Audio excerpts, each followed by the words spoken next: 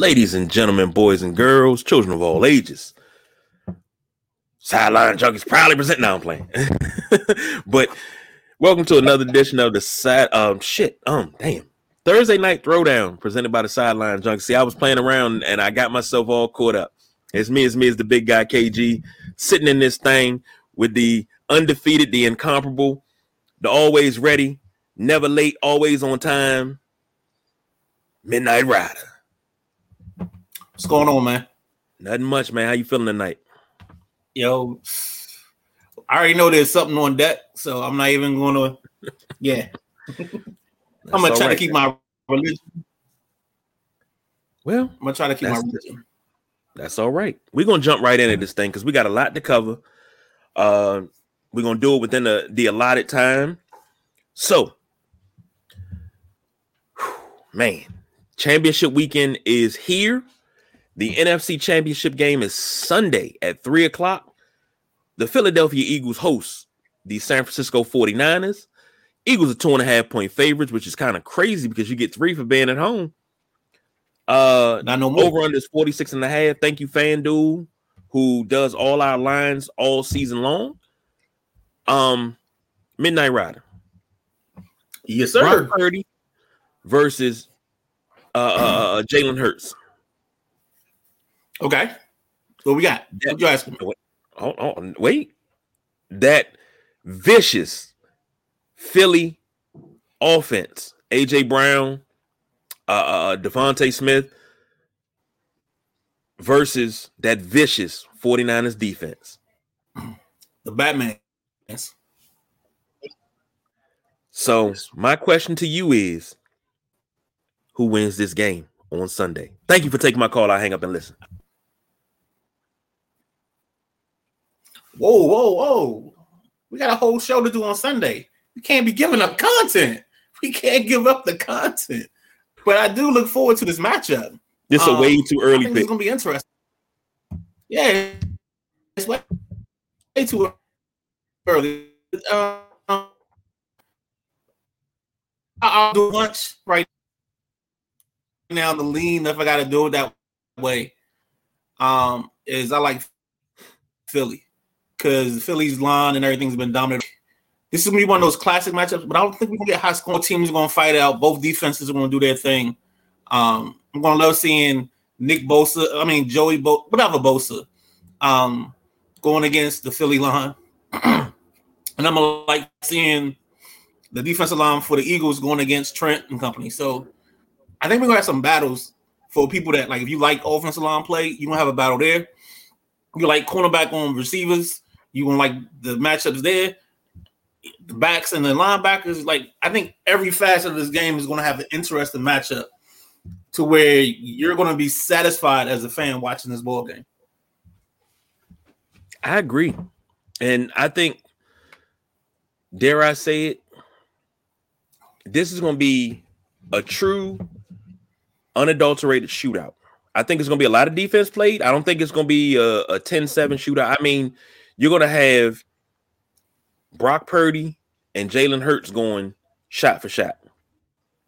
And when I say that, I'm not talking basketball. I'm talking about you're going to have one deep ball. The other one's going to come back, throw a deep ball. They're going to throw crossing routes and deep sevens and comebacks and everything. This is going to be a damn good game. I think I'm looking more forward to the NFC Championship game than I am the AFC Championship game. And I kind of sort of wish the AFC Championship game was early like it used to be. But it is what it is. Way too early pick. I got to go with Philly. Got to. Okay. So I'm not going to knock nobody if you go the other way. And normally I wouldn't even say anything about Philly because it's Philly.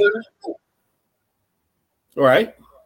So, but it's all good. It's all good.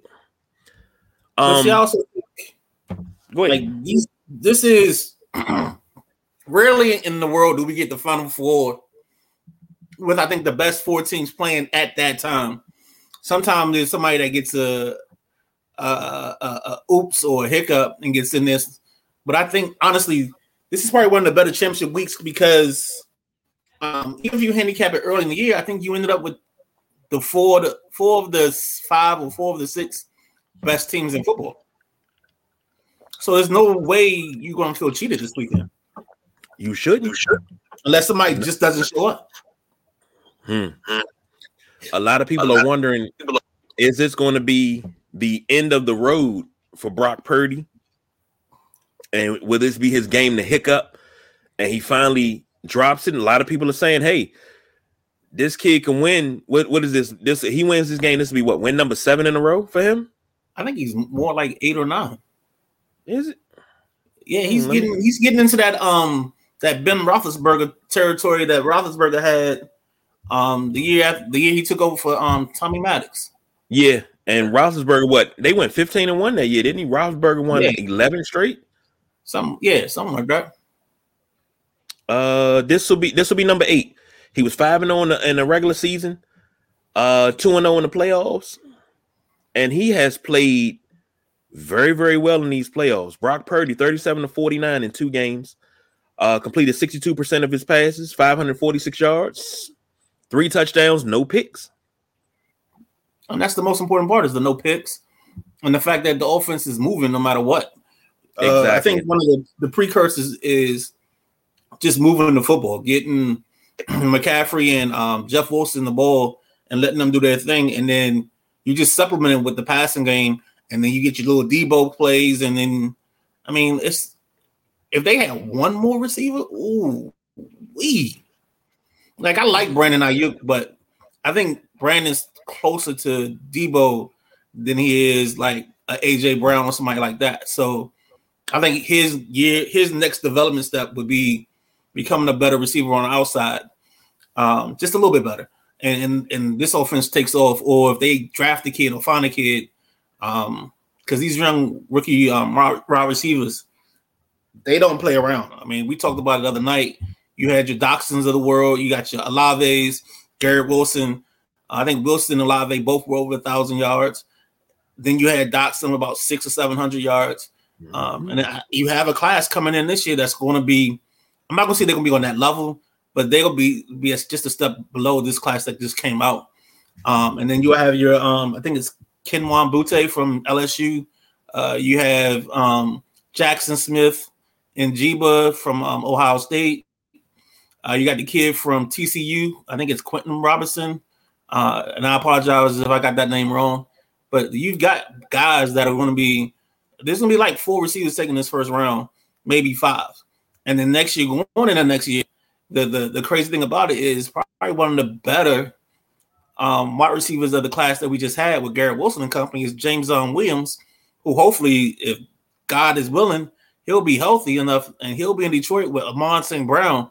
And that offense could look very dangerous next season. So too early prediction, but I think the Lions will win the North next year.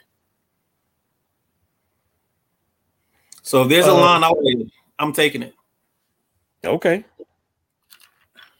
Here's my thing. And I'm going to say this. With this San Francisco team, you talked about their receivers. You got, of course, Deebo Samuel. You got Brandon Ayuk. What about your man, Ray McLeod? What about Juwan Jennings? Ray McLeod he's your guy. He's the kid from Clemson. So, yeah, he's a returning specialist. He's going to do his job there, but I don't see him. Like, I think, this is the beauty of Kyle Shanahan. They're going to use him like the kid Aldrick Robinson. If you remember that name from Washington in 2012 with Triple A. He was a deep threat. You throw him in there. Yeah, you just throw him in there and then you send him on a fly. And if teams didn't recognize the scouting report and know he was the burner, they got beat. And you see a similar thing because they had another kid last year. His name is escaping me. But San Francisco keeps a burner on their team every year just for that reason, just so that person gets behind the defense and makes it happen. Jennings, he's been inconsistent. Like he had a game, I think, last year where he had 2 or 3 touchdowns in the playoffs, but he just doesn't give you anything every like every week. And maybe that's the design of the offense, but he's just a little too inconsistent for me. I got you. Now on the other side, you got the Philadelphia Eagles. Jalen Hurts, Notre Dame alum Ian Book is the backup with Gardner Minshew. In the backfield, you have Kenneth Gainwell, Miles Sanders, Boston Scott. Nice little running attack they got there, little multi-head monster. AJ Brown, Zach Pascal, Devontae Smith, and Quez Watkins, and also don't forget Dallas Goedert on that offense as well. So Philly ain't no slouch. I will say that Philly's no slouch. Philly ain't, and well, you got the Batmans, skinny Batman, muscle Batman, and the other Batman, fast Batman, I think is what they call him. Fast Batman. You breaking up really, really bad. All right, I'm gonna hop out and then hop right back in. Okay. While we waiting on the Midnight Rider, talking about Jalen Hurts. Hurts was out for a little while, and the thing is, we were worried about his shoulder, him coming back in his shoulder. Let me pull up his 2022 statistics. 15 games. He was 14-1 as a starter. That one loss came against Burgundy and Gold. Let's say that. Career high, 306 completions, 66% completion rate, 3,701 yards, 22 touchdowns, over 6 interceptions. And his QB rating was 101.5. Can't beat that. He even ran for 760 yards and 13 touchdowns. In the playoffs, he only had the one game because Philly had the number one spot. 16-24, 154, and 2 touchdowns, no picks. And like the Midnight Rider said, you don't want any picks. You won't want your guy to throw any picks. So, we're going to switch over to the AFC Championship game. And this is a game that everybody is already calling a W for Cincinnati because Joe Burrow is 3-0 against Patrick Mahomes. They're already calling Arrowhead Stadium Burrowhead Stadium. That's what they're calling it now. They're calling Arrowhead Burrowhead now because Burrow has 3 wins against Patrick Mahomes. Now we looking at this. Let me pull up my FanDuel here. Thank you, FanDuel, for providing the line. Kansas City's on a 1-point favorite at home. That's another rough line. It's too early to tell, but 47.5 is the over-under. Midnight Rider, way too early prediction. Cincinnati versus Kansas City. Bengals. Not even second thought, not even third thought. Like Burrow, when I watch Burrow play, he's in a zone right now that like you don't see quarterbacks play like this. And it started with the Buffalo game where it just seemed like whatever you do, I got to answer for. So you tell me how you want me to slice and dice it. At times I feel like he drops in a little training day and, he's like, Jake, I'm surgical with this. And that's how he is, man. He just gets surgical with that right arm and he takes teams apart and they have enough of a running game and enough diversity in their passing attack to make this something special. No offense to KC, but I think it's going to be a struggle. I mean, you got a high ankle sprain, even though you can throw from any platform and you probably one of the best off-script throwers of the football in the league. I think it's just too much for them. And I think for them to win, the guy that has to play big for them is going to have to be Juju. And if it's not Juju, it has to be what's my guy from the Giants? Kadarius Toney. Kadarius Toney. So those are the two things. So that's just how I see it. I just think they got to make some plays, some other people outside of Kelsey, in order for this to be a win for them. What you got, man? I think I'm on a delay. I'm looking at what they're saying about Patrick Mahomes. High ankle sprain is nothing to play with. In my honest opinion, this is revisionist history. I think a high ankle sprain is what kept the Jacksonville Jaguars a couple of years. Well, no, it was 1 year. I can't remember what year it was. What kept them from going to the Super Bowl? Because Mark Brunell had a high ankle sprain. They had to start Rob Johnson. I think that's nothing to play with. And it takes longer to recover from a high ankle sprain than it does a regular ankle sprain. And if Mahomes is healthy, they say he's walking around, no problems, no issues, no nothing. Okay, then we're going to get ourselves a duel. But if Mahomes is hurt, it's like Cincinnati has to be like a shark, and you put blood in the water. They see that chum, they got to attack. And I'm not saying, beat the shit out of Mahomes, but I'm saying beat the shit out of Mahomes. But too early, I'm taking Cincinnati. No, I'm good. I'm way too early. I'm taking Cincinnati. Yeah, and I just think the other problem was very underrated is Cincinnati's defense and how, we always talk about building a team. This is definitely one of those defenses where it's an 11-man defense. It's not there's no superstars. You're not running out to get DJ Reader. You're not running out to get Sam Hubbard, or Eli Apple or any of those guys. It's a team. It's a full 11-man effort that makes this thing go work. And I think that's the biggest difference in what gives them the flexibility. I'll be curious to see once they end up paying Joe what approach they take to building their defense. Because that's going to be the key. Like, how do you keep this juggernaut rolling? And they're going to have to start like moving guys and losing guys. But do they draft well enough in the future, or do they sign the right guys to keep this train on the tracks? Because they're another team that I feel like the next 5 years you can either alternate it, you can put names in a hat, but Cincinnati, Buffalo, and Kansas City are going to be there. And maybe Kansas City doesn't make it the full 5. Maybe make it 2 or 3 more, and then maybe Miami supplants them or something like that. But it's going to be a tough stretch and a tough run to come out of the AFC. And I think that's always the case. And here's the thing. And I know this is not indicative of the way players think right now. If you're winning and you're in the Super Bowl every year, are you really going to squawk about money?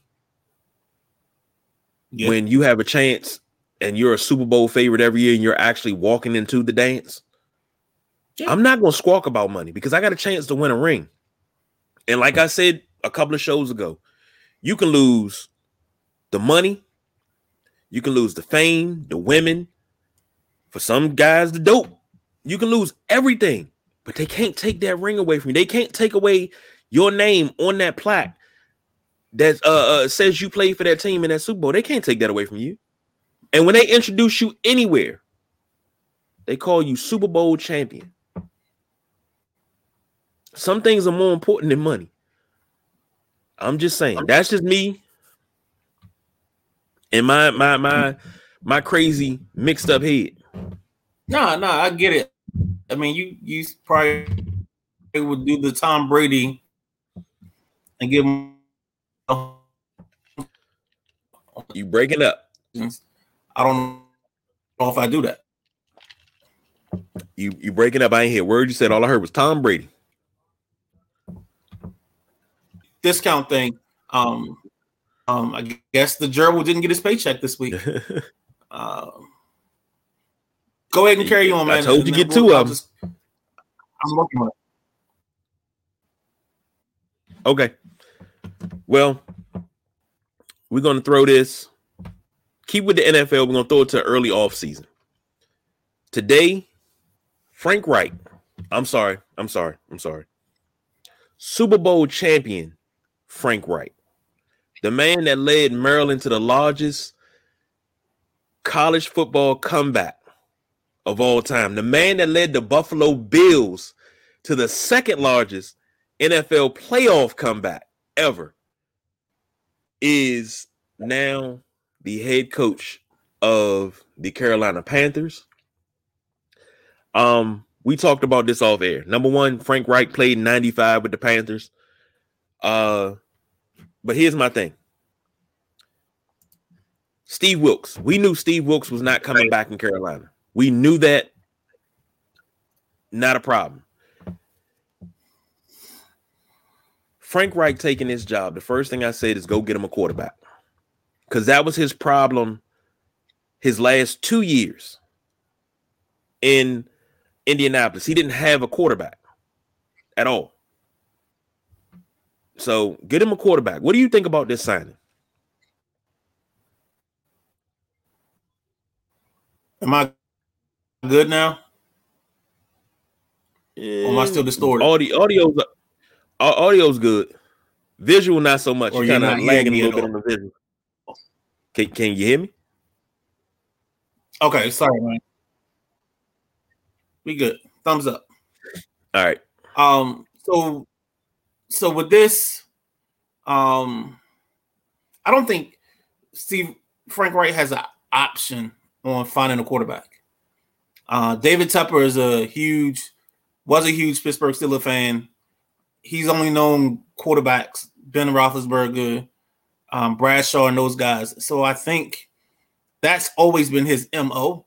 So I don't see like this is a situation where Carson Wentz does a redemption tour. They're going to draft a quarterback. And I think it's going to be, if CJ Stroud is there, it's going to be Stroud or Levis. One of those two will be the quarterback or be the guy that carries Carolina into 2023. There's no worries about them trying to find a quarterback because they're going to try to find a quarterback. They're going to find that option no matter what.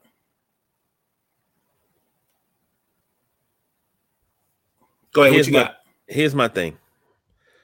I'm not going to knock Frank Reich for anything. I'm not going because I love Frank Reich. I said that, him as an offensive coordinator was going to show how much Doug Peterson had going on in Philly to win that championship, because Frank Reich had a lot to go with that.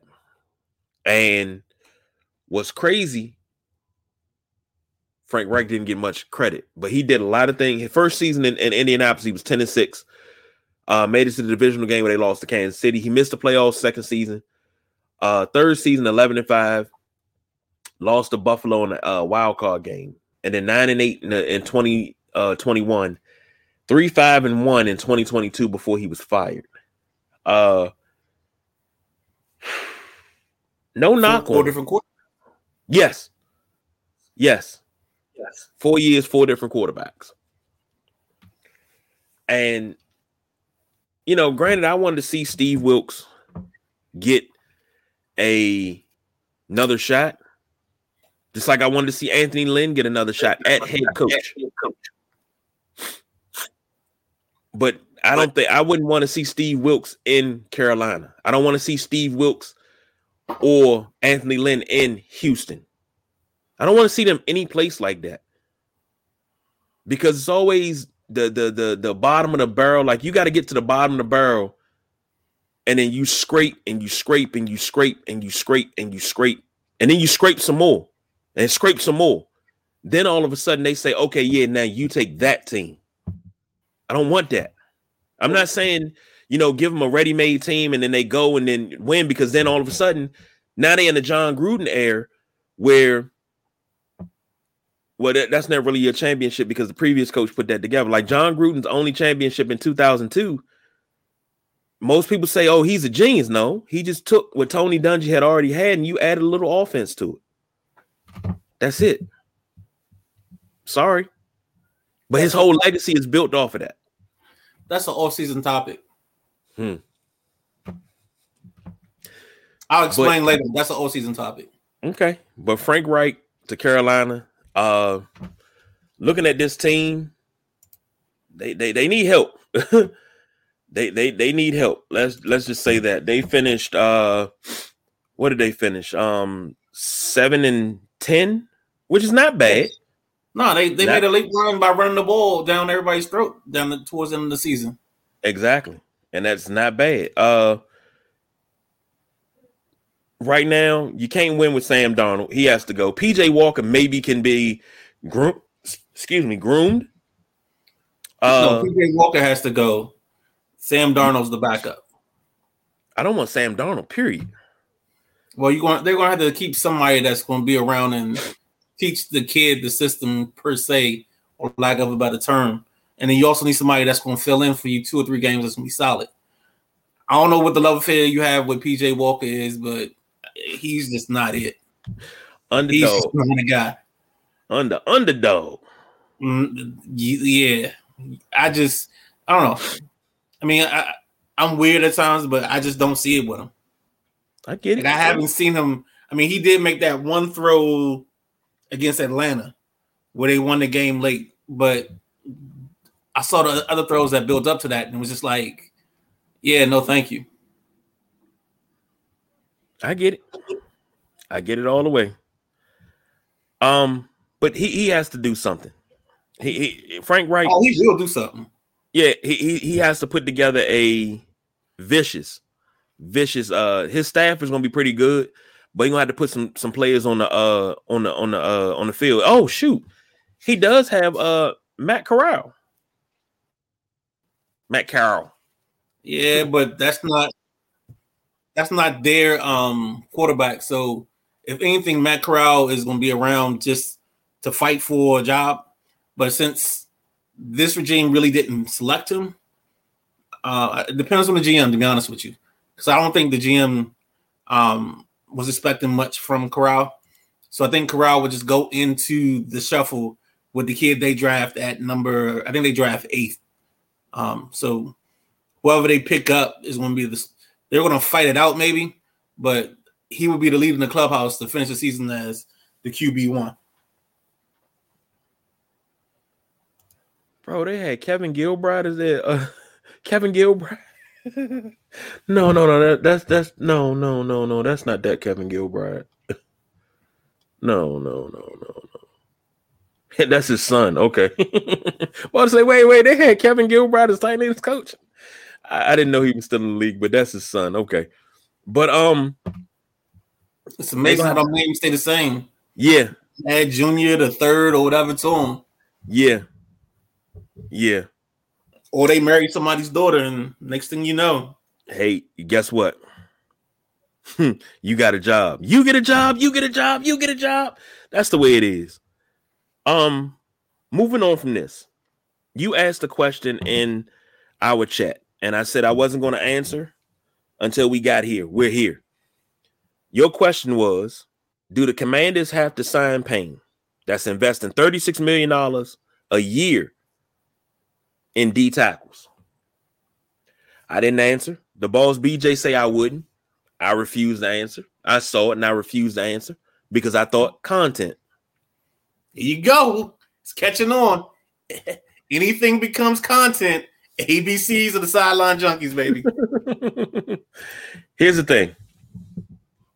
Looking at this roster, and we're just gonna do defensive lineman for Washington because we when we get into O-line, off season we'll get into everything else.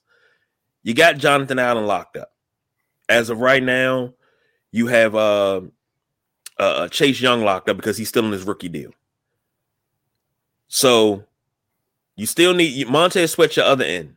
You're running a 4-3. Why not put the money into Daron Payne to keep the family together? And all of course you're gonna have guys rotating in and out. You're gonna have your John Ridgeways, your James Smith Williams, Shaka Tonys, and Casey Two Hills. Those guys all played a major part in this season. That rotation of D linemen. At one point in time, we were like 7 to 9 deep on that D line of the rotation, and everybody could play ball. Everybody did something different. Now, I think where our rotation is maybe about 6 to 7, but I don't see. I can't figure out a reason if we can make this contract as team friendly as possible. Incentive laden to his stats, so all he got to do is get paid his bonus money, and he gets paid. I don't give a damn. Just work the deal. You haven't heard him? He says, "I want to get paid. I want the big money." He's not. Yeah, everybody says that. He's not taking an incentive laden deal. He doesn't want to be the fifth, sixth, seventh highest paid defensive tackle in this league. He's trying to be number one or number two. Like he wants to be slotted right behind Aaron. If he's not in front of Aaron Donald, he wants to be right behind Aaron Donald because he wants the big money. So you can't like when I hear him talk, I automatically jump to the San Francisco model of this, who's done this before. San Francisco had Buckner and Eric Armstead as their tackles, and they had to let one go. They traded one to Indianapolis, and with the pick they got from Indianapolis, they turned around and drafted Jared Kinlaw. And the only reason Kinlaw really hasn't been as effective as you wanted because he's been hurt. But it's part of the process. Like, I think this franchise at times gets caught up in who they let go. And then, like, the guy, like, I'll never forget the one year, like, Alfred Morris, we let Alf go, and he went and had, like, 100 yards actually against us when he was playing for Dallas. And everybody was like, oh, see, we should have let him go. Dog, the sun shines on the monkey's ass every now and then. Like, you just can't get caught up in that. Like, you got to be better than some of the stuff you have. Like, you got to take steps forward. Like, the problem with Alf was he just wasn't explosive enough.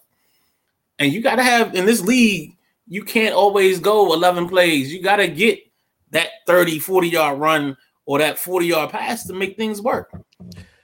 Remind me to tell you that story about the video that I went off about a video, because it's funny you say that. I'll tell you that story. I don't know if it'll be on air. I think it'll be off air. I think I did tell you that about the dude in the video game. Oh Lord, remind me to tell you that one, because it goes to what you just said, and I'm like, yeah, no. But if Daron Payne wants to be the highest paid defensive tackle in the league, Aaron Donald's at 31.6 million, right? The second highest paid defensive tackle in the league, DeForest Buckner, and that's at 21 million flat. Chris Jones is at 3 with 20 million. Jonathan Allen 4 at 18 million. You're not. So that's where he wants to be in that window. Okay, here's the thing. He wants to be in that 18 and 21 window. And here's the thing. You're not going to get more than Allen. That's not going to happen. As much as I love these guys, he's not going to sign. Then guess what? You put a transition tag on him. And you go from there. You don't use a transition tag. You got a franchise tag them. See, if we franchise tag has to mean franchise tag is the average of the top 3, correct? Top 5, I think it is. It's top 5 now? I thought it was top 3. I always thought it was top 5, but I could be wrong. Okay, hold on. Let me NFL franchise tag, which I think is a fucking joke. I've always thought the franchise tag is a joke because you're holding teams over a barrel. Franchise player, what is the franchise tag? But see, the key with it is the franchise tag was really meant for you to be able to keep your star, not just every time Dick and Harry. Not every time Dick and Harry that comes on the team and their contract is up. Right. You know, like the world's kind of gotten out of spectrum because for some reason you just pay any quarterback and every quarterback goes to the front of the line. That's one spot that doesn't have a modicum of justice in its contract process. It's just, all right, you're a free agent quarterback. You get to the front of the line. You sign for whatever 2 pennies more than the last guy signed for. And it just keeps escalating.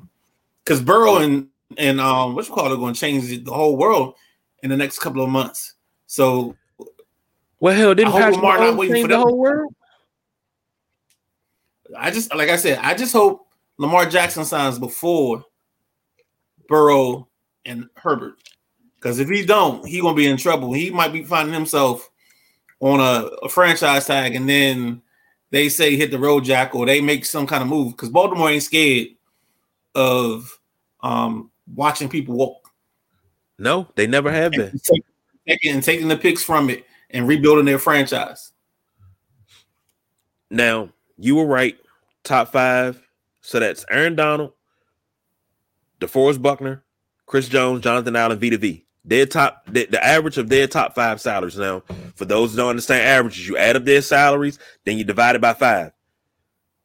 Roundabout figure, $21.4 million. All right, so think about him in this situation. This is a discussion I used to have people when we talked about Kirk. So he already knows, and he knows you're not going to let him go without compensation, right? Right. We can agree on that. And we can definitely agree because it'd be stupid if you did. So 21.2 essentially becomes his starting point. Because that's the worst I can do.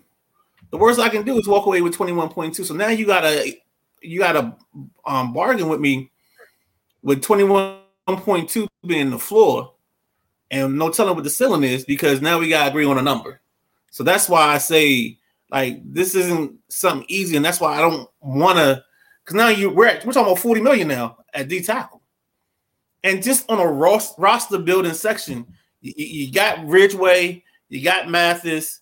Like, are you really trying to invest $40 million at tackle? Now maybe you don't get the same production, but if you make your middle linebacker better by signing somebody else, maybe that helps you out. Maybe you get better in the aggregate instead of being better at the initial point. And that's the part I worry about. Like, I think this team should go ahead and move him for whatever you can get. I saw somebody's dream trade of trading Payne for Justin Fields because Ryan Poles, the Chicago GM, didn't draft Fields. So maybe that's the option. So it's going to be interesting to see what plays out and what the options are for the Commanders when it comes to this. Here's the thing. And this is with an exclusive franchise tag. You can give him the average of the top 5 players' salaries at his position based on April of the current year, or 120% of the player's previous year's salary, whichever is greater. He's going to get the top 5 because 120% of his career of his salary last year is $10,234,800. Yeah, that's if they gave my exclusive one.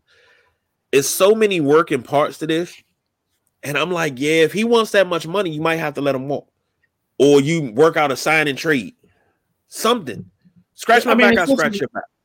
Essentially, it becomes him. You telling his agent, if you can find a deal and they'll pay you long term, we'll work with that and we'll make you happy, because you just can't do.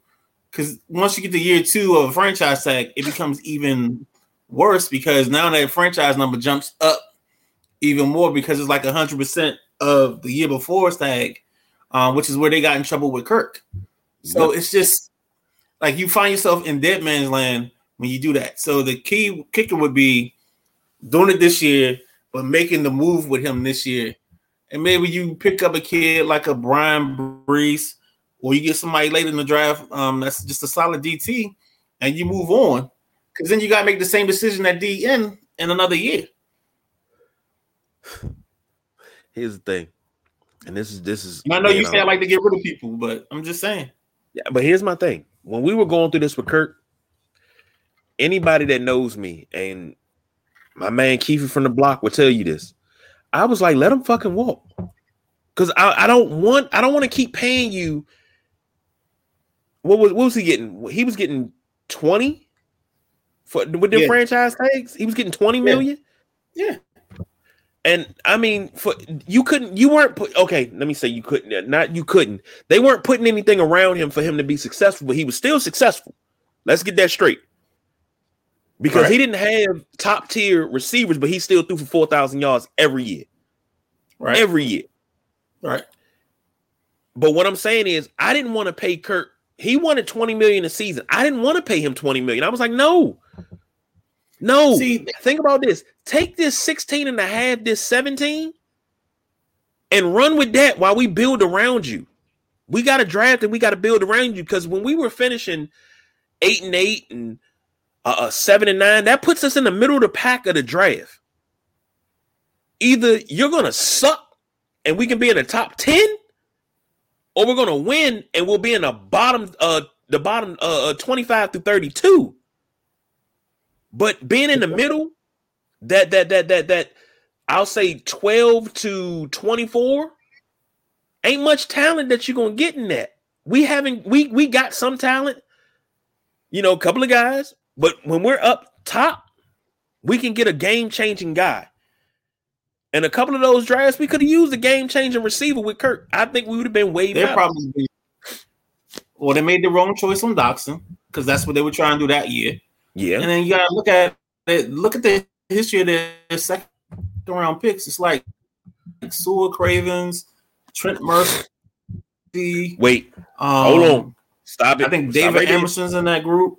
Like, I get that. Just don't get quality production. There will be no Trent Murphy slander in this house. Not in this dojo. He was trash. Not in this dojo. You playing a 3-4.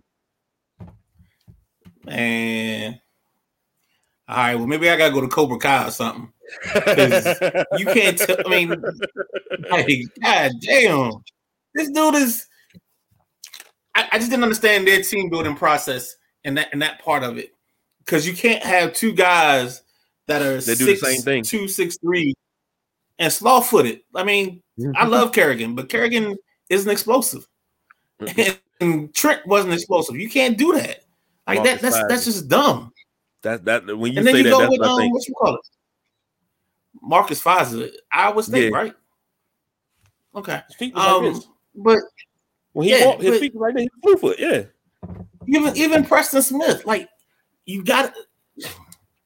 All right, I'm gonna say this because I always say this, and this is going to be the Ben staple of this show. We got to get a type. I always say this. If I talk about draft, I talk about players. You got to develop a type. And the second you get a type, it makes it easier for fans to figure out who you're going to draft. And it also makes it easier to see what you're building your team around. So that's kind of where I'm at with this. The Kirk situation, I could go on for days, but I used to get tired because jokers were like, yeah, I can sign Kirk. I say we throw Kirk $13 million. I'm like, you just signed him to a franchise tag for 16. Who taking 13? Yeah, if you just gave me 16. Huh? If you just gave me 16, I'm not taking 13. Right. Like I used to get frustrated listening to the radio because it was like jokers was like, yeah, I think Kirk could get 10 a year.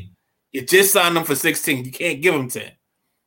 Like I used to think that people just didn't think about it logically. Like if your job giving you $19.75 an hour, but they'll sign you for 3 years at $16.50, you ain't taking that damn $16.50. You walking. You walk. You just risking it. You gonna see how long you stay at $19.75. But I digress, and let's get to what's next, man.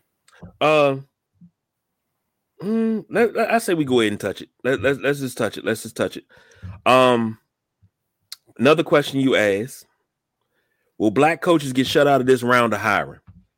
Yes, I think it's already obvious. I think part of it, but it's twofold.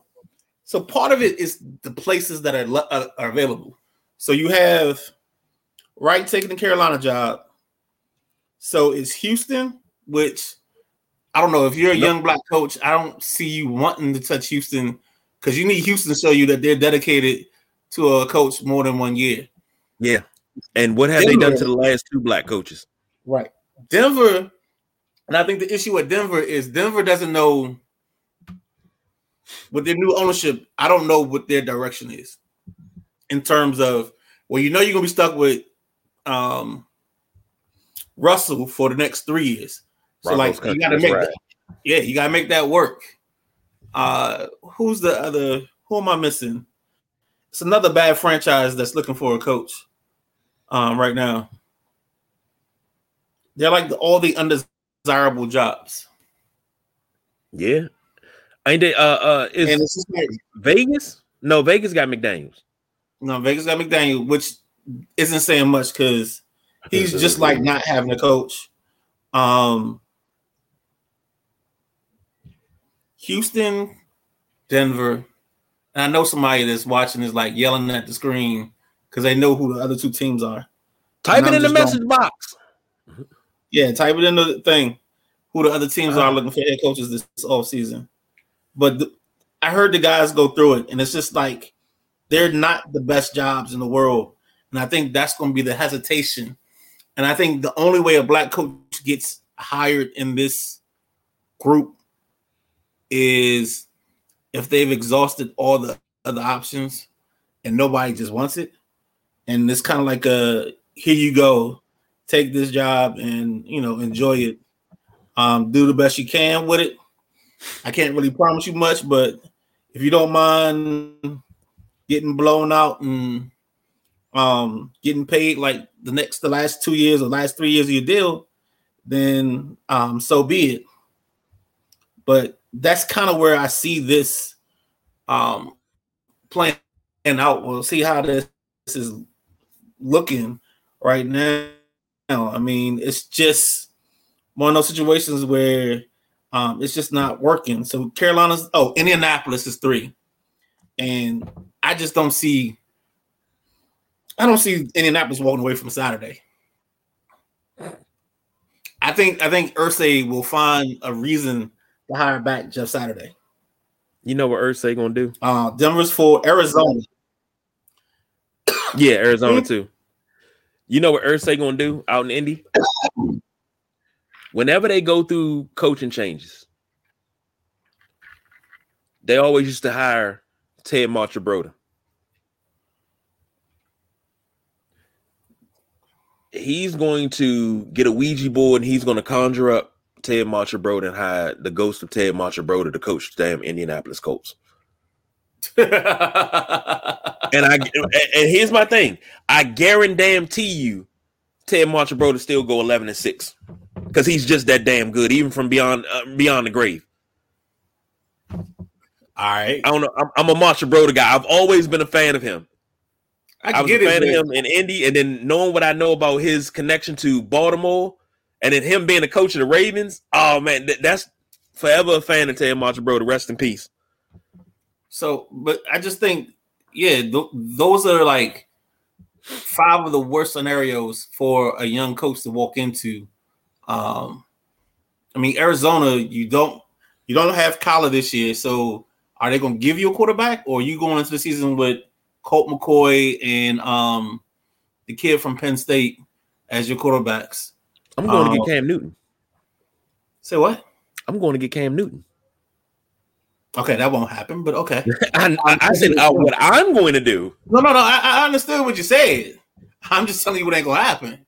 Well, I mean, hell, do you want to win ball games, or you worried about what everybody else think? Same thing. I tell. Never mind. Let me just see. You going on philosophies. You're asking me to act out what I would do, but I'm telling you what they gonna do. Oh, we know what they gonna do. So what they gonna do is they not gonna worry about Cam, because Cam just it's not a thing for Cam. You know what they gonna do? They're gonna go get Baker Mayfield. That's what they're gonna do. They're gonna get Big Bait. Maybe. I mean, Nathan Peterman out here still getting looks. So Nathan Peterman gonna be the backup. What you mean? So, but I'm just saying, like, those are situations where, a team's not gonna really invest because you already paid Kyler. So you just gotta figure out what you're gonna do, and then that puts that coach in limbo for that 1 year, because you don't know how soon Kyler comes back. Does he come back by week 6? You pup him, get him back mid-season. Like, those are questions that if you're taking over Arizona, you have to ask. Then you have to ask what direction we're going, because you don't have a GM. And Arizona's been probably one of the more poorly run franchises the last 3 years. Yeah, I agree with that. Well, we got more early off-season stuff to talk about. We can't talk about it all tonight. So we're going to switch gears, jump over to the NBA right quick. All-star starters have been announced. LeBron James is the West captain. Well, he's a captain. Giannis Antetokounmpo is the other captain. LeBron is 5-0 and has been every time he's been captain and has never lost. From the East, you got Giannis, KD, Jason Tatum, Donovan Mitchell, and Kyrie Irving. I'm glad to see Kyrie Irving as a starter. I was hoping that he was going to be a starter. I made sure I voted for him a couple of times. From the West, you got LeBron James, Jokic, Zion Williamson, Steph Curry, and Luka Doncic. Of course, coaches got to pick the reserves. You got any problems with anybody on these two teams as starters? I understand Zion, but I think there's some guy on the West playing a little bit better than Zion right now. Plus, he's been healthier the whole time. That's the only thing I don't like about the All-Stars is like you let a guy sit out for 20 games of the season, and then all of a sudden he's still in the All-Star mix. Kind of like Aaron Donald being like the starting defensive tackle in the Pro Bowl or whatever it's called. Like the guy didn't play half the year. So let's stop giving people awards just because you like them. And you think they're the best player, and I get that, but like it's got to make sense. Make it make sense. If we're rewarding guys for playing this season, like let's stop the popularity contest and let's be real about it. But I mean, Zion probably got the box, filled up because fans want to see him, and I don't blame that. But it's also like let's reward the guys that deserve it as much as possible. That's always been my gripe with the All-Star game. But you do know that NBA All-Star game, the Pro Bowl, it's nothing but a popularity contest. You know exactly. It's nothing but a fucking popularity contest. And I guess we got to be okay with that, but that's all it is. It is what it is because it is what it's going to be. It's nothing but a popularity contest anyway because it's voted. The starters are voted on by the fans. So, next up, this is the Midnight Rider. I'm going to sit back and ride this wave. Baseball Hall of Fame. I'm going to put my mic. Can we change that? What you want to change it to? No. So it's the Baseball Hall of Pretty Good. That's what we're going to change the name of it to. Okay. It's not the Hall of Fame anymore. We're not taking great players to be in this Hall of Fame because the baseball writers are such sanctimonious assholes that they cannot separate their head from their asshole to figure out the truth. And the truth is, you sat around and watched this process and watched this happen. You sat around and acted like, oh, nothing's going on. Nothing is nothing to see here. You literally had Barry Bonds come to you and be like, oh, okay, are they going to let these guys just get bigger and faster and stronger and not test everybody? So I got to just sit here and do this? Like, this is crazy to me that baseball is stuck their nose so high up that they rather put a bunch of guys that would never, ever smell the Hall of Fame into the Hall of Fame just because they want to be petty and act like, oh, steroids was this miserable thing. When all of them got their pockets fat off the steroids. They wrote more articles about guys that were on steroids than guys that weren't on steroids. They even let freaking David Ortiz in the Hall of Fame last year. And this guy tested positive back in, this is the most disgusting, reviling thing I've ever watched a sports organization do. They have decided to destroy their Hall of Fame just because of their egos and because their egos aren't being stroked. So now they want to come back and act like they're gatekeepers. Like, I just don't get this. Like, it's like you're destroying something that you put all this pride in. Like, you didn't vote in Babe Ruth and Cal Ripken as first ballot perfect all-stars because if this person didn't go in with 100% of the vote, nobody can go in. But now you're going to let Scott fucking Rowland go into the Hall of Fame? You're talking about Scott Rowland. Like, he might have had 2 good years as a third baseman. Yes, he's probably one of the best defensive third basemen ever. But I swear to God, if we pull his numbers up, his numbers don't scream Hall of Fame. His numbers scream Hall of Good. And then next year, I mean, even though he's my dog, but you're going to let Adrian Beltre in. You're going to let a bunch of guys in that Beltre should be in. Let me change that. But he should be a guy that doesn't get in first ballot. He should be a third or fourth ballot guy. But it's just the notion that this sport would rather stick his nose up and turn his back on the best talent in the league and say, oh, you can't be a Hall of Famer because you use steroids. Figure the shit out. You allowed the shit, So deal with the shit. This is like if you ever cheated on a girl, this is exactly what it is. And you said, well, baby, I was just fucking them. I make love to you. That's what this is the equivalent of. Is Major League Baseball writers are saying, telling all the fans, yeah, we just fucking you, but we make love to the person that's special to us. So, like, this is the most agenda-based bullshit I've ever heard in my life. I don't understand it. I don't get it. It's like because they didn't kiss your ass, now all of a sudden you want to act like you got standards. You don't have them. You sold your standards the day you interviewed Mark McGwire, and he had Androstein in his locker on the shelf, and then you told him it was Andro, and he was like, oh, okay. And you still cool with it. You never went back to his locker open again because you didn't want to see the truth. Like, baseball writers can't handle the truth. And the truth is you laid in bed for this shit for 10 years, you prospered off of it, and now you want to act like all of a sudden it's a fucking problem.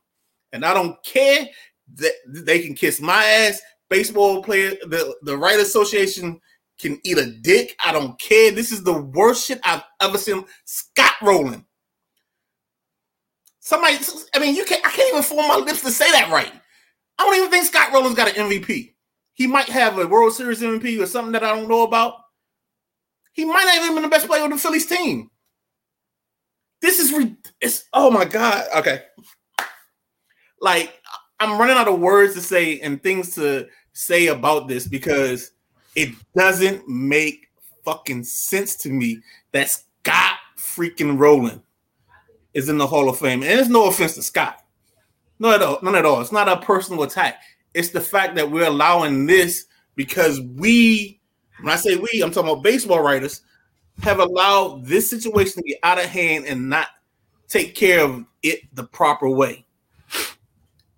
If anybody ever comes up to you and tells you, if you're an alien on this planet, and they say, oh, Scott Rowland is in the Hall of Fame, but Barry Bonds isn't. What? It don't make sense. The math ain't mathing, KG. The math ain't mathing. Oh, okay. I'm not even gonna reel you in, but I'm gonna pull in I'm gonna pull out the cattle prod and I'm gonna poke the bear. No, we're not doing this. Yeah, yes, I am. Scott Rowland. His WAR is 70.1. He had 7,398 at bats, 2,077 hits, 316 home runs. Go back. You just said the magic number. He has how many hits? 2,077. He doesn't even 3,000 hits and or 500 home runs, automatic Hall of Fame. Automatic. He got 2,000 hits, KG. 2,000 hits. That's like a running back that has 10,000 yards. That's automatically Hall of Fame. KG. He got 2,077 hits. 2,077 hits. Hold on. His batting average. He probably doesn't even have 400 home runs. No, 316. What we doing here, KG? What his were you batting average? Are we giving out participation trophies? Yes. That's what I feel like we're doing. Yes. His Baseball batting average. said, oh, we can't take the elite guys anymore because when they did steroids and we watched them, but they're not going to say about the part where they watched this happen. When you watch Ivan Rodriguez come into camp looking like a damn linebacker, and you like, oh, well, he must have hit the weights hard this all season. Yeah, he hit the weights hard, and he might have stuck a thing in his butt every now and then to get a little extra push. But come on, and I don't even want to mess with guys' names in that way by saying this. But there's some proof in the pudding. There's some things that happen that you got to ask questions about. Ivan Rodriguez coming in looking like 235, and then the second you said testing, he drops down to like 185, like it's nobody's problem. If he was black, if he came around his family and he was black, they'd be like, "You on that booger sugar, baby? What you doing? You smoking the crack? You on that stuff? 225 to 180 like that?" Woo-hoo. Well, hold on. His batting average is 281. 1,211 runs. 1,287 RBIs, 118 stolen bases. On base percentage is 364. Slugging percentage is 490. OPS is 855. since you were looking at player stats, I'm gonna pull a name because if Scott Rowland's a Hall of Famer, then Chase Utley got to be a Hall of Famer. All right, my God, Chase Utley at least made plays in the playoffs. Chase Utley and Scott Rowland's a MVP. I'm sorry, Rookie of the Year, and he has a Silver Slugger. Chase Utley, Silver Slugger. Oh, Chase Utley, 6-time All-Star, 2008 World Series champion, 4-time Silver Slugger award. Boom, he already upped them there. 4 is greater than 1. His WAR is 64.5. He had 6,000. He had 6,857 at bats. Only 1,885 hits. 259. If you got a guy with 2,077, why can't we let the 1,800 guy in? He got 4 Silver Sluggers. He's not in. Chase Utley is not in. How many home runs he hit? Chase Utley only has 259. Who cares? We let a guy with 318 in. It doesn't matter anymore. Like the place that numbers was the when numbers is the spectrum and the thing that you always talk about. You say it's the milestones. It's 3,000 hits. You got a guy with barely 2,000 hits in the Hall of Fame. You say it's 500 home runs. You got a guy with barely 300 home runs in the Hall of Fame. What are we doing here, people? The math ain't mathing. That's all I'm saying. And if you want to be on your soapbox, well, be on your soapbox and actually make some complaints. Like, you can't just say, oh, well, he's allegedly a steroid user, or we know he's a steroid. There's so many people I could say, oh, there's a chance that he was on steroids, but because you didn't test and we didn't push it, and I'll give props to Donald Fair, because Donald Fair or Fur or whatever his name is was the smartest player rep, because he made sure he didn't let that get in their hands until later on. And I think he stepped down before you even got the bullshit testing where it was supposed to be anonymous, but everybody put their name on the vials and the vials got leaked out. And that's how we knew David Ortiz did the shit. Okay, let me throw this at you. You can't throw nothing at me. I can't. There's nothing here. I think the gerbil just got off the.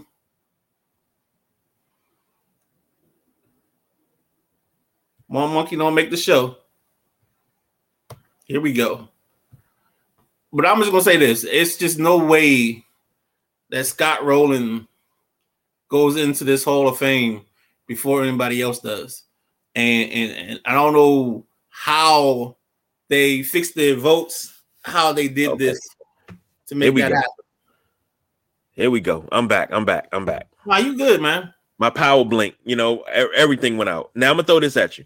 7-time MVP, 14-time All-Star, home run derby champ, 8-time Gold Glover, 12-time Silver Slugger, 2 batting titles, 3 Major League Player of the Year awards, 9,847 at bats, 2,935 hits, batting average is 298, 2,227 runs, 1996 in RBIs, 514 stolen bases. Has the most home runs in Major League Baseball, has the most walks in Major League Baseball, has the most intentional walks in Major League Baseball, all in history, and is not in the Hall of Fame. KG. I have a problem with that. KG. Yes, sir. Here's how asinine Major League Baseball is. The greatest home run hitter and the greatest hitter in the game are the 2 people that are essentially banned or exiled from their Hall of Fame. You're banning Pete Rose because he bet on some games where now all of a sudden, if you're going to start walking in the stadiums and gambling's going to be legal. Now I get, keeping the game, the sanctity of the game precious. I get that, but we're 40, 50 years removed from his situation. Like at some point, you got to forgive some of this stuff. I mean, goodness gracious, it's just ridiculous that it's the only Hall of Fame with the 2 greatest players of the sport aren't in the Hall of Fame. Say it again. Can you imagine a Hall of Fame where like Kobe and Mike aren't in the Hall of Fame, or Kobe and LeBron aren't in the Hall of Fame, for whatever sanctimonious reasons you want to put out there. Imagine Joe Montana and Dan Marino not being in your Hall of Fame. You know what I'm saying? Shoot, the NFL hasn't even kicked OJ out the Hall of Fame for what OJ allegedly did. But it's like they're supposed to be caretakers of history. And what they've done is bastardize the history of the sport by not allowing the best players to be in the Hall of Fame because you want to do guesswork. You want to play Blue's Clues. You want to be Dora the Explorer. You want to chase down all this shit. You want to find out where in the world is Carmen Sandiego instead of actually doing something that makes sense and putting the best players in the Hall of Fame. The Hall of Fame is for the best players. We have this argument all the time, KG. Me, you, and BJ, we talk about guys being first ballot, second ballot, guys being worthy.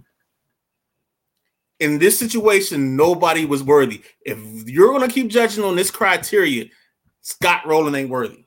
Scott Rowland ain't it. Because I know I never said, oh, Scott Rowland's one of the best players ever in MLB. Never said it. I might say he might be one of the best defensive players, but the best player?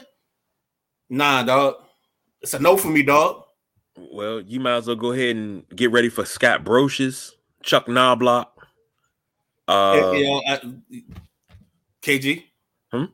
KG? Yeah. I will do an hour if Scott Brocious and Chuck Knobloch, who couldn't throw the ball to second base to save his life. He literally had to roll the ball to second to throw somebody. Yeah, okay, KG. Don't wish that evil on me, Ricky Bobby. Don't wish that evil on me. Like my man Bernie Williams, model of consistency. If Scott Rowland get in, Bernie Williams should be in. KG, we're not doing this. Paul O'Neill. KG, we're not doing this. I can name some names now. You can name all the names you want, but this is called the Hall of Fame. It's just supposed to be the place where the best of the best go. And that's the problem I have with this. It's not the best of the best if you're not holding them to a standard or you're adjusting the standard for your casual bullshit reasons. This is why you have to take Hall of Fame voting out of the writers' hands. This is the same thing I said, and I stand on this soapbox. When it came down to Hall of Fame, and Art Monk wasn't the first ballot Hall of Famer, but Jerry Rice was, and Jerry Rice broke all of Art Monk's records. That was a problem. Certain guys not getting in because T.O. not being first ballot, that's a problem. He should have been first ballot because of what he did. He had the numbers, he had everything, but because he was a thorn in the media side, same thing with a lot of guys in MLB, because they didn't talk to the media like that, or the media didn't like them. They weren't media darlings. This is why you got to take it out of the writer's hands. I think, and the boss BJ has said this before, and I agree with it 1,000%. You take your living members of the Hall of Fame. They vote who's the next one to come in. No. You wouldn't do that? No. Because I don't trust, as much as I love the guys that played this game, I don't think they watched the game enough to be the voters for the Hall of Fame. And maybe the middle ground is you get a panel of them with a panel of reporters, but it can't be one or the other, because you'll either get the popularity contest like we get for the Pro Bowl and get guys getting in, or you'll get what we've been getting now. And I think the happy median is getting a little bit of both in place. But I don't trust the guys that played this, just because I think they'll have some selfish moments and let some guys in that they like. And I that's the only reason I don't want that possibility. And also, like, I watched the coaches vote in college basketball or college football for like the top 25. And if you look at some of the ballots, you would cringe and try to figure out what the heck was going on, because it's not public. They're not held to a standard. They're not held to a place of being responsible for what's going to happen. So I feel like the same thing will happen with the players and the writers. We already see it happening. So I just think there's a place of bias that's going to happen in this process. And I don't know what the perfect answer is to this. And I don't think we'll ever get to the perfect answer. But I definitely don't want to be just the players. Okay. I'm you know what? I was gonna have a rebuttal. I ain't even got no rebuttal. I'm gonna leave it right there. Because it's time to go home. We got one more segment, and I told you I wasn't worried about us on the time thing. Yeah, because look, I wanted you to go, and you did. So, last but not least, today marks 3 years since the helicopter accident that claimed the Mamba, his daughter, the pilot, and 7 others. Oh man, it don't even seem like it's been 3 years. Let's just say that. It does not seem like it's been 3 years, and I'm not even gonna get into it because I already know what road we going down. So, hopefully everybody has been living Mamba mentality for the last 3 years. Full bore. Don't let nothing stop you. But yeah, it's been 3 years. I thought I was gonna be able to get through that, but I'm not. I'm not even gonna attempt to. I love the Mamba mentality. I love the language. I love the thought process of it. I just and I don't mean this to be insensitive, but we got to watch who we allow say that. Like I just can't have some guy just off the bench and he hit a J. He's like Mamba mentality, but is it really Mamba mentality? Because the Mamba mentality is special. It's waking up at 5 a.m. to go work out, and then taking a break at 9, and then turning around and going back to the gym at 11, 12 o'clock to work out some more. And then it's going to grab a dinner and then going back and working on some more. Like I feel like sometimes people are a little too casual with the Mamba mentality because it's a thing. It's something to say, but that's not it. It's a lifestyle. I've watched so many interviews, listen to Kobe, listen to people talk about Kobe. One of my favorite moments is the Pau Gasol Dream Team, where he's like, look, first play, I already know what they're going to do. I'm going to run through his chest. That's Mamba mentality. I don't care who you are. If you wear the other team's jersey, I'm treating you like you belong to the other team. We can be teammates 2 months from now when we in La Jolla or San Diego and we getting ready for the season. But for these next this next hour or 2 hours, you are the enemy. That's the mentality. I don't want, I feel like sometimes we did get too casual with something special. And Mamba mentality is something special. You know what I'm saying? It's that trophy that sits up on the shelf and you dust it off, you make sure it's nice and pretty, and it sits there.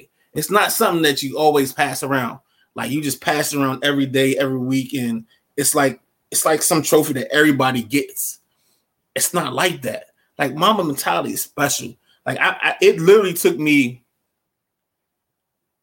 I think it took me 6 months to get all the way through Muse without breaking down or just stopping because my allergies were acting up. And Cole, for me, if I gotta be real as a fan, we had a labor of love. I had to figure out when I was going to like him, because he was the hot shot kid coming in. He was a little cocky and arrogant. But I think when he took those 2 shots in Utah, at the moment, I was cussing at the TV trying to figure out why he kept shooting the ball. But then I realized that he was the only guy with the heart and mentality to take those shots in the moment, even after he failed. And he was not scared to fail. And then we got to Portland and the infamous oop to Shaq, and then that sealed it. And I don't think I ever I doubted him after that at all. He's probably, and it's not even probably, he is my second favorite basketball player. It's Magic and then it's Kobe. I'm gonna say this. Anybody that has known me for years, my brother-in-law will tell you, when Kobe came into the league, I was a huge fan because, you know, he was leaving high school as I was starting. His senior year was my freshman year, you know. And that's feeling old. Then the crazy part about it, I made him on Live 96 because he wasn't on Live 96. So I made him on Live 96. And I would play with the Lakers just to play with him. And I was a fan of his because he was a high school kid. You know, I hadn't, you know, year before we had Kevin Garnett. Then the year after that, you got Kobe coming out. Okay, now we got high school players coming out that can actually ball. And I pulled for those Lakers, and I argue back and forth with you all the time about those Lakers of the 90s with Eddie Jones, Kobe, and Nick Van Exel, and Eldon Campbell, and Shaq, and everything. We talk about that all the time. Those were some of my favorite Lakers squads because of how they were constructed. I'm not going to, out of respect for you in this day, I will not besmirch the name of Eddie Jones for you. It was coaching.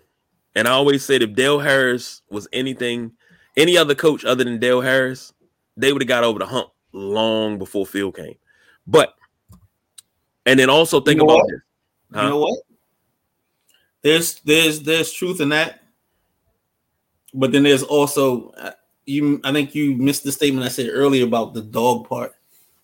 And I struggle watching a 19-year-old being the guy in the moment, being willing to take the shot that the so-called stars wouldn't take.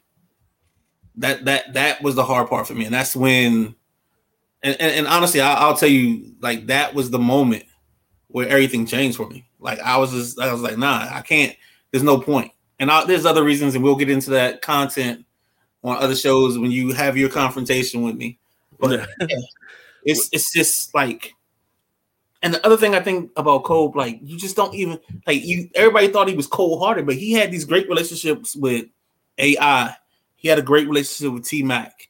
I think he and T-Mac may have been a year or two apart, and like they were like brothers off the court. So it wasn't that me against the world, but it was that switch. You know what I'm saying? Like us old conjures, we talk about, oh, you know, if my best friend's on the team and I gotta take him out, I'm taking him out. You know what I'm saying? That's our heyday. That's our thing. And he had that mentality. You know, him and KG had a thing, and I never forget. Like, there's so many stories. Like, I think my favorite story about Kobe, to be honest with you, man, it's Iman Shumpert. And I'm gonna try to get through this. But Iman Shumpert, I think I know it's the game that we're in the midst of, like, Linsanity. And Iman Shumpert has guarded Kobe for 3 quarters. And he's had steals. He's gotten points on Kobe. But I never forget, he said in the story, he was like, they come out for the 4th quarter, and Kobe's like, good game, son. You really played well today. And Shumpert looking at him, looking at the scoreboard, like, we got a whole another quarter to play. And in that quarter, I think Kobe, like, comes down, does a shot, throws it off the backboard, gets the rebound, kicks it out to the wing to somebody for 3. He does like a 3 fake, shoulder shimmy, ends up with a fadeaway. And Shumpert looks at him like he looks at D'Antoni like, what's he on? Like, he was playing regular the whole game. Now you on some different shit. And the kicker was, he was like, yeah, Kobe came down and laced a 30-footer. And he looked at D'Antoni like, what you want me to do? He's like, that's not in the scouting report. So it's like moments like that when you see guys transcend time in the moment and become something special and spectacular in that moment is the key to greatness. And I think for me, like the 81-point night, the 62 points in 3 quarters against Dallas, like I got them all. I got all these moments I'm thinking about, and I'll never forget, because I think for me the solidifier was I don't have a bad relationship with my son's mother, but when she made sure she called me to make sure I was good, it made me know that she knew how much he meant to me. You know what I'm saying? Like somebody that, I mean, we do a good job co-parenting, so I'm not worried about that. But there are times when people know what hurts you and what's going to hurt you. And the fact that she took that moment out was special to me. If I felt like she understood me to that degree. And that's just one of those things where, like, even people's greatness transcends the relationships that we have with other people. Like Kobe is just like sometimes I lost words because the dude had 2 careers. He had 8 and he had 24. You know what I'm saying? Like, and then you got a dude that's on trial for a case and he's in the NBA finals trying to get through it. It's just like, how do you have the mentality to be on trial, fighting for your life, and you still getting it? You still making sure. And then that's when the 24 came, and then like I'll never forget that finals with Boston. And I'm sorry if I'm going on and on, but there's a picture from the 2009 finals where it's like KG, Ray Allen, Paul Pierce, and Rondo, and it's just Kobe in the middle of it. And like I know, like for me, I just know that was his. Like I don't care what you got, I got me. And when I think about it, and you might not remember this reference, but I'm gonna say the reference. But there's a scene in 300 where they're going to battle and they're on the trail, and when they come up the trail, it's Leonidas and the 300 soldiers they have, and then the other group that's meeting them, that's supposed to be going to fight with them. They were like, "You only brought 300 soldiers." And Leonidas looked at them and laughed. And Leonidas was like, "Sir, what do you do?" The dude was like, "I'm a farmer." He was like, "What do you do?" I'm a blacksmith or a bricklayer, blah, blah, blah, blah, blah.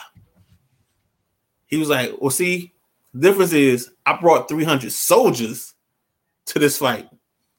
You brought 300, you brought regular people with you." And that's how Kobe was. Like, Kobe was like, "Yeah, it could be you 4 guys, but I'm the dog. I brought me to this fight."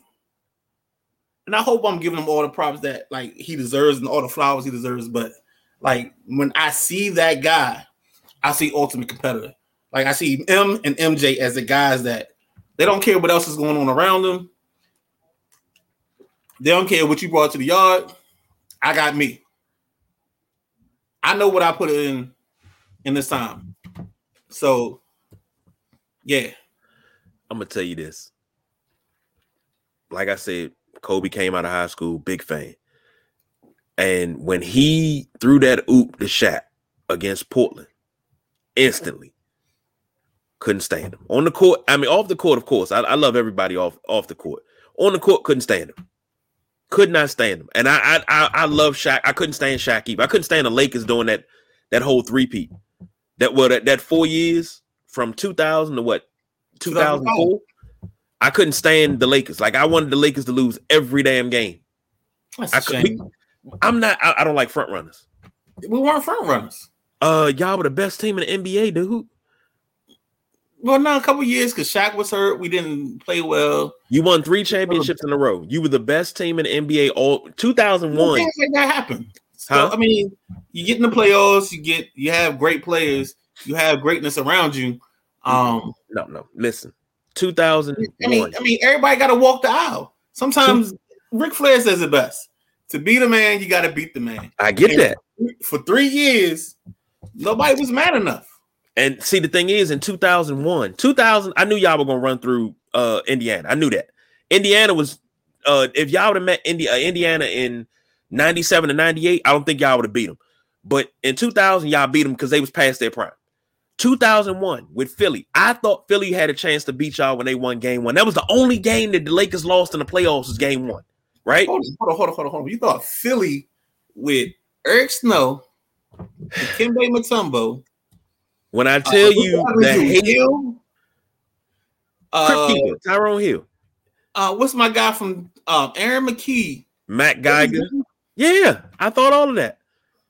When I tell you I could not stand the Lakers, I rooted against the Lakers every chance I got. Because it was a simple fact that you took my coach as a Bulls fan. You took my coach to go win. I have a problem with that. Now the truth serum comes out. It's the feel thing. It's the feel factor.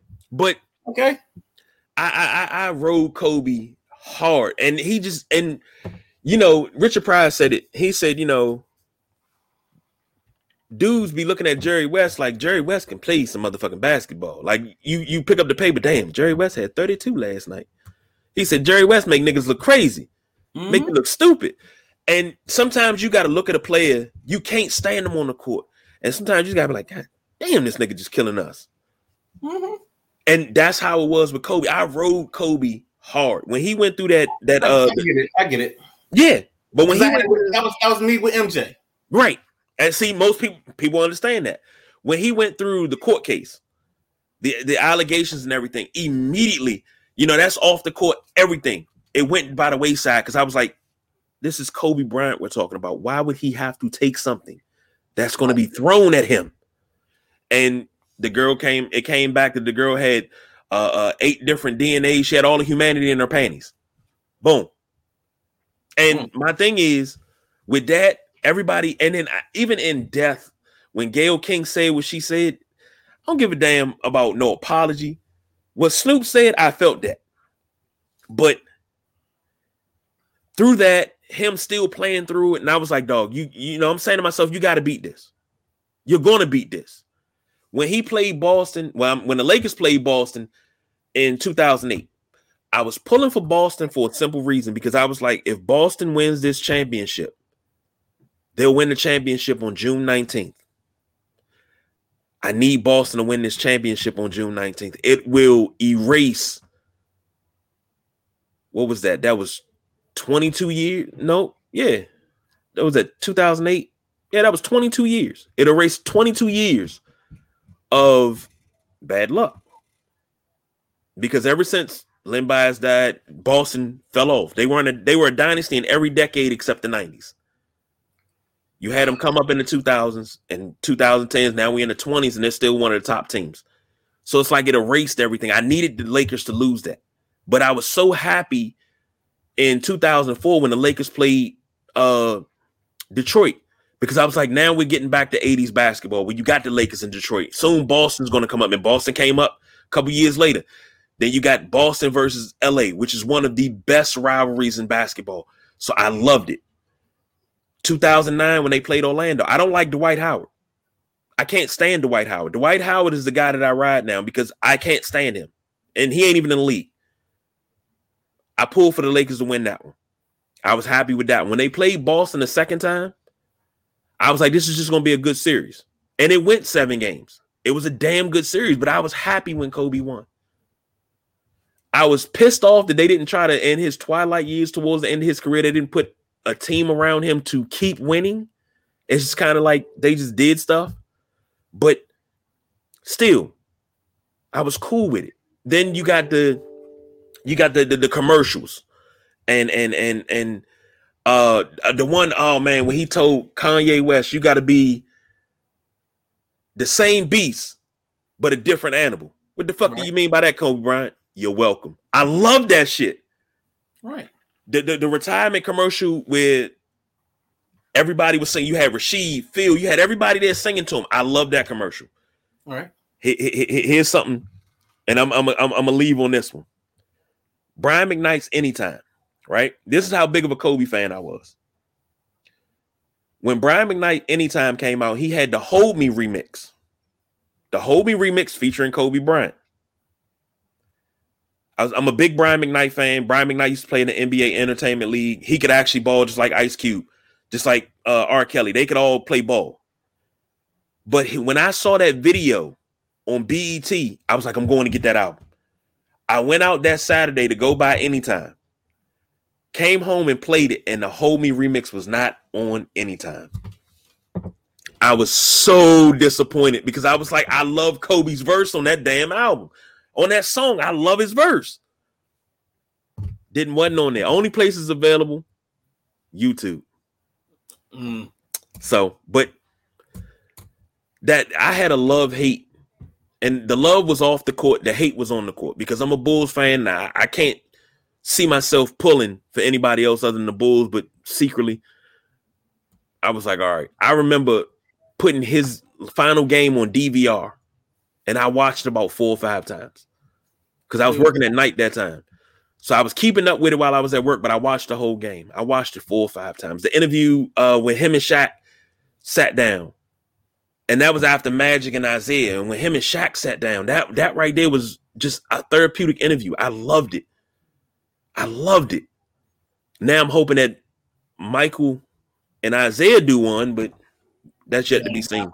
No, I don't think it's happening. But, it's so many memories you can go with, love, hate. I love picking at them because it was Kobe Bryant. Like, dog, you're the best player in the world. I like, secretly, I bangs with you. You good. I can admit your greatness. Look here, man. I'm a Bulls fan. You're not going to keep making me look stupid. So, And when he didn't come to Chicago, that shit broke my heart. So one anecdote, and then I'm good. So I'll never forget Game 7, Kings, Queens, and I'm in there's a bar in Arlington. It's called Champs. That's what it was. It was Champs. Dude, to say that it was like me and 2 other Laker fans, and we were catching real life like heat. I'm talking about villain. I'm talking about WCW, NWO, just heat, because we were the only ones rooting for the Lakers. And I knew before Stojakovic put the shut up, he wasn't making it. Like, there's a couple guys I got a list of guys that people like, but I just don't trust them in the playoffs. And that's a whole nother show and always new content.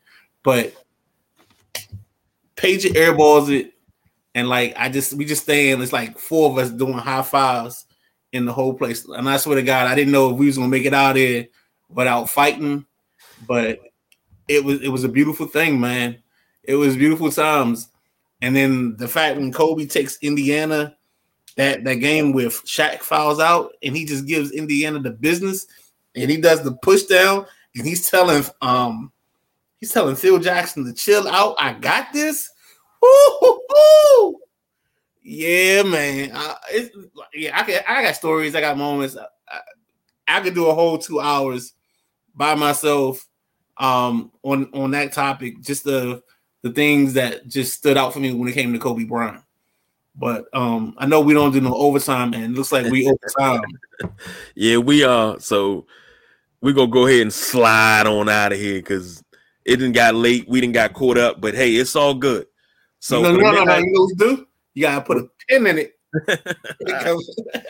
Yeah, look, we're going to have so many pins come this summer, man. Like, we're going to have content for days this summer. Yeah. So that's going to be good. We got pins to go around. So for the Midnight Rider. Sports connoisseur. Well, yeah. And we got sports coming up. So everybody enjoy your night for the Midnight Rider. I'm the big guy KG. We don't do no overtime. We didn't did it though. We are out of here. Later.